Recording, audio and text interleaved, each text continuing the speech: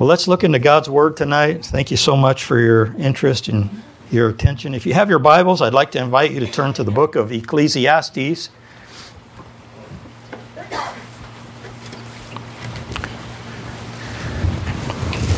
Chapter 11. Ecclesiastes chapter 11.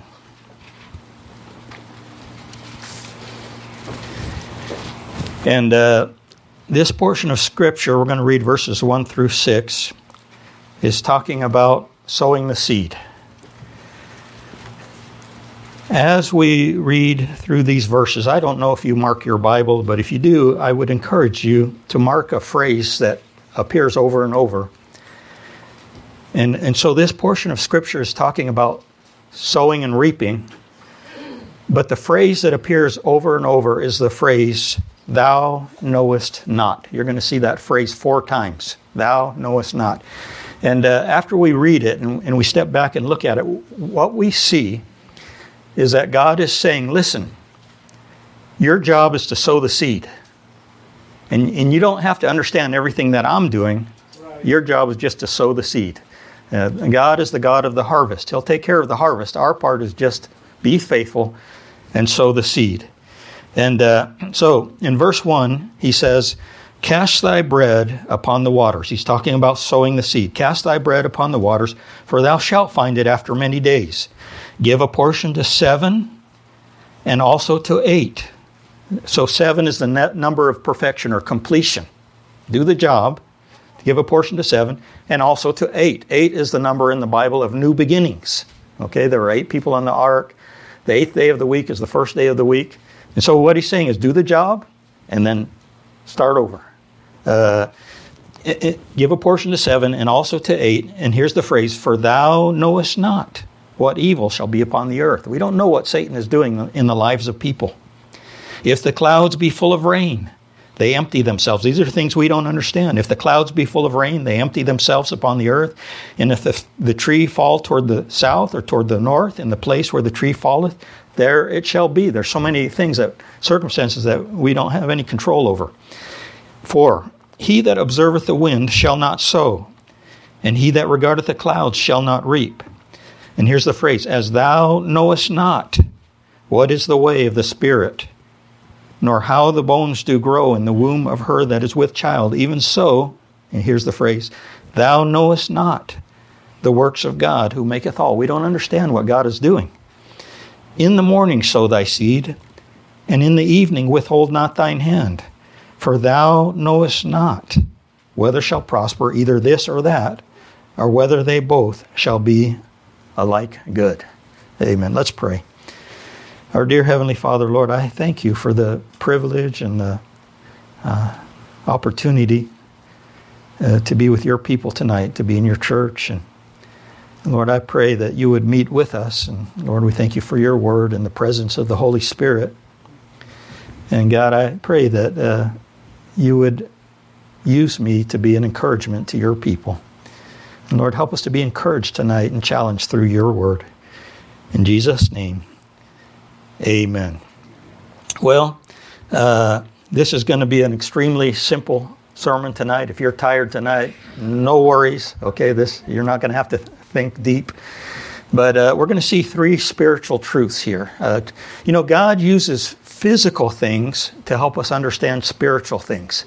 And there are physical laws that we see that apply to physical things that carry over. They're the same laws in the spiritual area. And so we're going to see 3 encouragements or 3 instructions for sowing the seed. And we understand that we're here in this world with one purpose. Now let me say this before I get started. Can we be a little informal tonight, Pastor? Sure, yeah. Okay, amen. Is there a God? Yes. Amen. Some of you don't seem too sure. Let me ask you again. Is there a God? Yes. Does God love us? Yes. All the time. Okay, if there is a God and God loves us, we're His children. We've trusted Him as our Savior. We're not perfect, but we're His children. I've got children, and they are not perfect. I've got grandchildren, and they're perfect. But God loves us. Our Heavenly Father loves us more than any father ever loved his children. And He's got a perfect place prepared for us. And why are we not with Him? He wants us with Him. He loves us. He has a perfect place prepared. I mean, it's going to be amazing. Why aren't we with Him? And the reason is because there are others that He also loves, that He wants to, that they should be His children. And He's leaving us here a little while longer so that we can sow the seed. And what I want to say to you tonight is that we're here to sow the seed, the gospel. And so 3 instructions about sowing the seed from the Bible. Number 1, and these are obvious to you. You know these. Sow thy seed in faith. Sow thy seed in faith. Now, every farmer, regardless of whether he's a Christian or not, has a lot of faith. And that farmer will take that old dead seed and he'll put it in that old dry ground and expect an amazing harvest. And but yet sometimes we as Christians don't have that same faith. And so in verse 1 it says, "Cast thy bread upon the waters, for thou shalt find it after many days." So 3 laws of sowing and reaping, okay? Help me out here. The first law of sowing and reaping is we always reap what we sow. We always reap what we sow. Be not deceived. God is not mocked. For whatsoever a man soweth, that shall he also reap. And so physically we understand that and we accept it. If I go out and I sow a kernel of corn, I'm going to reap watermelon. No, that guy's crazy. What is he thinking? He that soweth to of the flesh shall of the flesh reap corruption. But he that soweth to the Spirit shall of the Spirit reap life everlasting. And of course that life everlasting includes so many things. Abundant life, everlasting life for other people, just so many things. And so we're always sowing. We're always sowing the seed. We always reap what we sow. Secondly, we always reap more than what we sow. Now that's not completely true, okay? When I preach, I try to be as honest as I can, okay? So I'm going to try to be more honest with you tonight.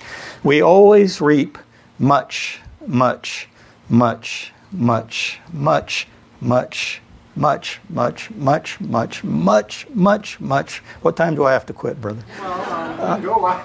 I'm not going to be able to be completely honest with you tonight, but we always reap much, much, much more than what we sow. Okay?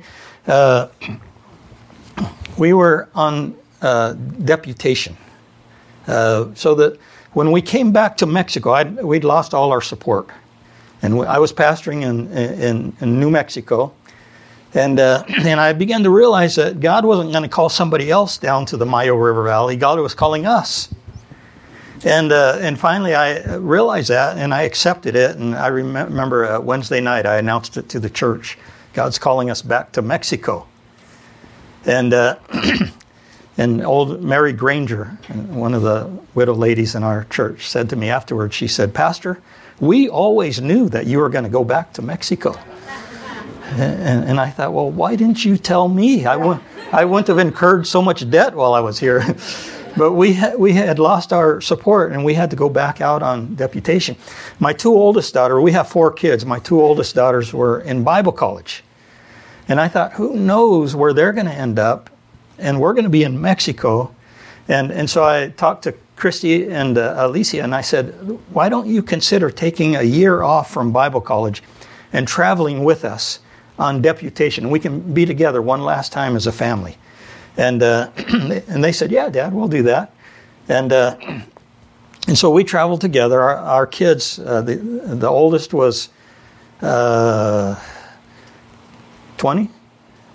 And then Annie, the youngest, was 11. So that was the 4 kids, 11 to 20, in a little travel trailer. And but we were having fun. We were having the time of our life. And and I said to them, listen, kids, I'm a real good father. I said to them, pick a place in the United States that you want to go to, and I'll schedule some churches there, and we'll go to that place. And I'm thinking, oh man, this is going to be great. They're going to Yellowstone National Park or something. And they came back and they said, Dad, we want to go to New York City. New York City? I said, well, what's your second choice? No. We went to New York City, and then we ended up in Maine. So we were in Maine, and I like corn on the cob. I love corn on the cob. And we bought at a farmer's market. Kathy bought some corn on the cob. And we were sitting outside the travel trailer. She boiled that, and we had that corn on the cob. But up in Maine, it's not a good place to grow corn. It's not hot enough, and so those ears were not very big. And I was thinking about it, and I was thinking, one kernel produced all of these kernels on this ear of corn. And so I told my kids, I said, count the kernels on your ear of corn. Now, I love corn on the cob. My kids have always been big eaters. I mean, they eat an enormous amount of food. And I thought, there's not enough corn on the cob here for all of us. And so they're going to be counting. I want to find out, but they're going to be counting, and I'm going to be eating. And so I'll get headway. And but they tricked me, and in just a little bit, they had the answer. And they said, Dad, and I don't remember the exact number, but it was around 600. There's about 600 kernels on an ear of corn. And I thought, how did they do that? And because they're homeschooled, but they counted one row, and then they counted the rows and multiplied it, and right away they had the answer. And I was talking to a farmer in Kansas about this, and he grows corn. And we're talking about field corn. He says, on the average, there are about 700 kernels on an ear of corn. Now think about that. You sow one, and you reap 700 times what you've sown. But then a lot of times there's more than one ear. There's 2 or sometimes 3 ears of corn on a stalk. And then, but each one of those kernels potentially becomes a seed. Okay, so let's say there's just one ear on a stalk. So you plant one and you reap 700 times. But each one of those is a seed. So the second year around, you've planted one and you reap 490,000. Okay? The third year, almost 3.5 million out of one seed, out of one kernel. Next time, I thought about this. Next time what I would do is when we're eating watermelon, I'd ask my kids to count the seeds in a watermelon. See if they could trick me. But think about that. One seed produced that watermelon with all those seeds. But how many watermelons grow on a watermelon vine plant? I mean, it's incredible. And God uses physical things to help us understand spiritual things. And so, listen to me. Thou knowest not. Thou knowest not. The third law of sowing and reaping. Okay, Pastor, don't answer this. We always reap what we sow. We always reap much, much, much, much, much, much. That ought to scare us to death when we're sowing the wrong kind of seed. What's the third law of sowing and reaping? Does anybody know? This is an educated group. It always takes time. And this is where we fall down, okay? Look what it says. Cast thy bread upon the water, sow the seed, for thou shalt find it right away. Is that what it says? What does it say? After many days. And let us not be weary in well-doing, for in due season we shall reap if we faint not. Why do we faint? Because we don't see anything happening. In due season, in God's timing. Now let me say this. On this earth, we're not going to see the harvest. Okay? We're going to see some first fruits, but we're not going to see the harvest. So a little story that I made up. Okay? This is not true. So the boy grows up in the city, but his dream has always been to be a farmer. And he gets older, and he works hard, and he saves his money, and finally he's able to buy a farm field and some equipment. And he's so excited, and he goes to all the work of preparing the ground. And a tremendous amount of work and investment. And then he buys the seed, and he plants the seed, tremendous amount of work and investment, and he's so excited because he knows the first two laws of sowing and reaping. And he gets done planting the seed, and he's heard about the harvest of other farmers. And he runs home, and he gets the combine, and he comes back with the combine, and he gets back to the field. Help me out here. And what does he see in the field? Nothing. Dirt. And he thinks, wow, nothing happened. And man, I worked hard, and I sowed the seed, and nothing's happened. And so he thought, I've heard that to be a good farmer, you have to be patient. And so he says, I'll give it a day. And he goes home, and he comes back the next day, and what does he see? Dirt. And he's really beginning to get discouraged. He's heard stories about other farmers. And he goes home, and he comes back the third day, and what does he see? Dirt. And he goes home, and he comes back the fourth day, and what does he see? Dirt. He's really discouraged. And he goes home, and he comes back the next day, and what does he see? No. Weeds. That's worse. Am I telling the truth? Or do we have any gardeners here? I mean, it's discouraging. The grass is starting to grow and weeds, and you think, wow, not only do I not have a harvest, but it's going from bad to worse. And but God is in charge of the harvest. We sow the seed, and we need to sow the seed in faith. Sow thy seed in faith. Secondly, sow thy seed without fear. Sow thy seed without fear. Verse 4, he that observeth the wind shall not sow, and he that regardeth the clouds shall not reap. If we're waiting for a perfect time to serve God, it'll never happen. Yeah. Satan will make sure that there's always some circumstances to discourage us from stepping out by faith. We serve God by faith. And there will always be the wind blowing or some storm clouds. I remember before I did terrible on deputation the first time. I was an extreme introvert. And we'd been out on deputation about 11 months. And I thought I had about $600 a month raised. And we got to Mexico, and I realized we only had $400 a month raised. And but I thought, man, I'd just rather go to Mexico without much support than to stay on deputation. And we had two little girls, and so we decided just to go to Mexico. And so we drove all day. We were going into South Texas. We started out with a missionary family down below Texas, and it was like 2 a.m. We were going to cross the border the next day, and so it was like 2 a.m. We stopped at this little terrible motel. And I had to wake the guy up. He lived behind the office there. And I said, how much would it be to spend the night? And he told me the price. And I said, oh, I'm sorry.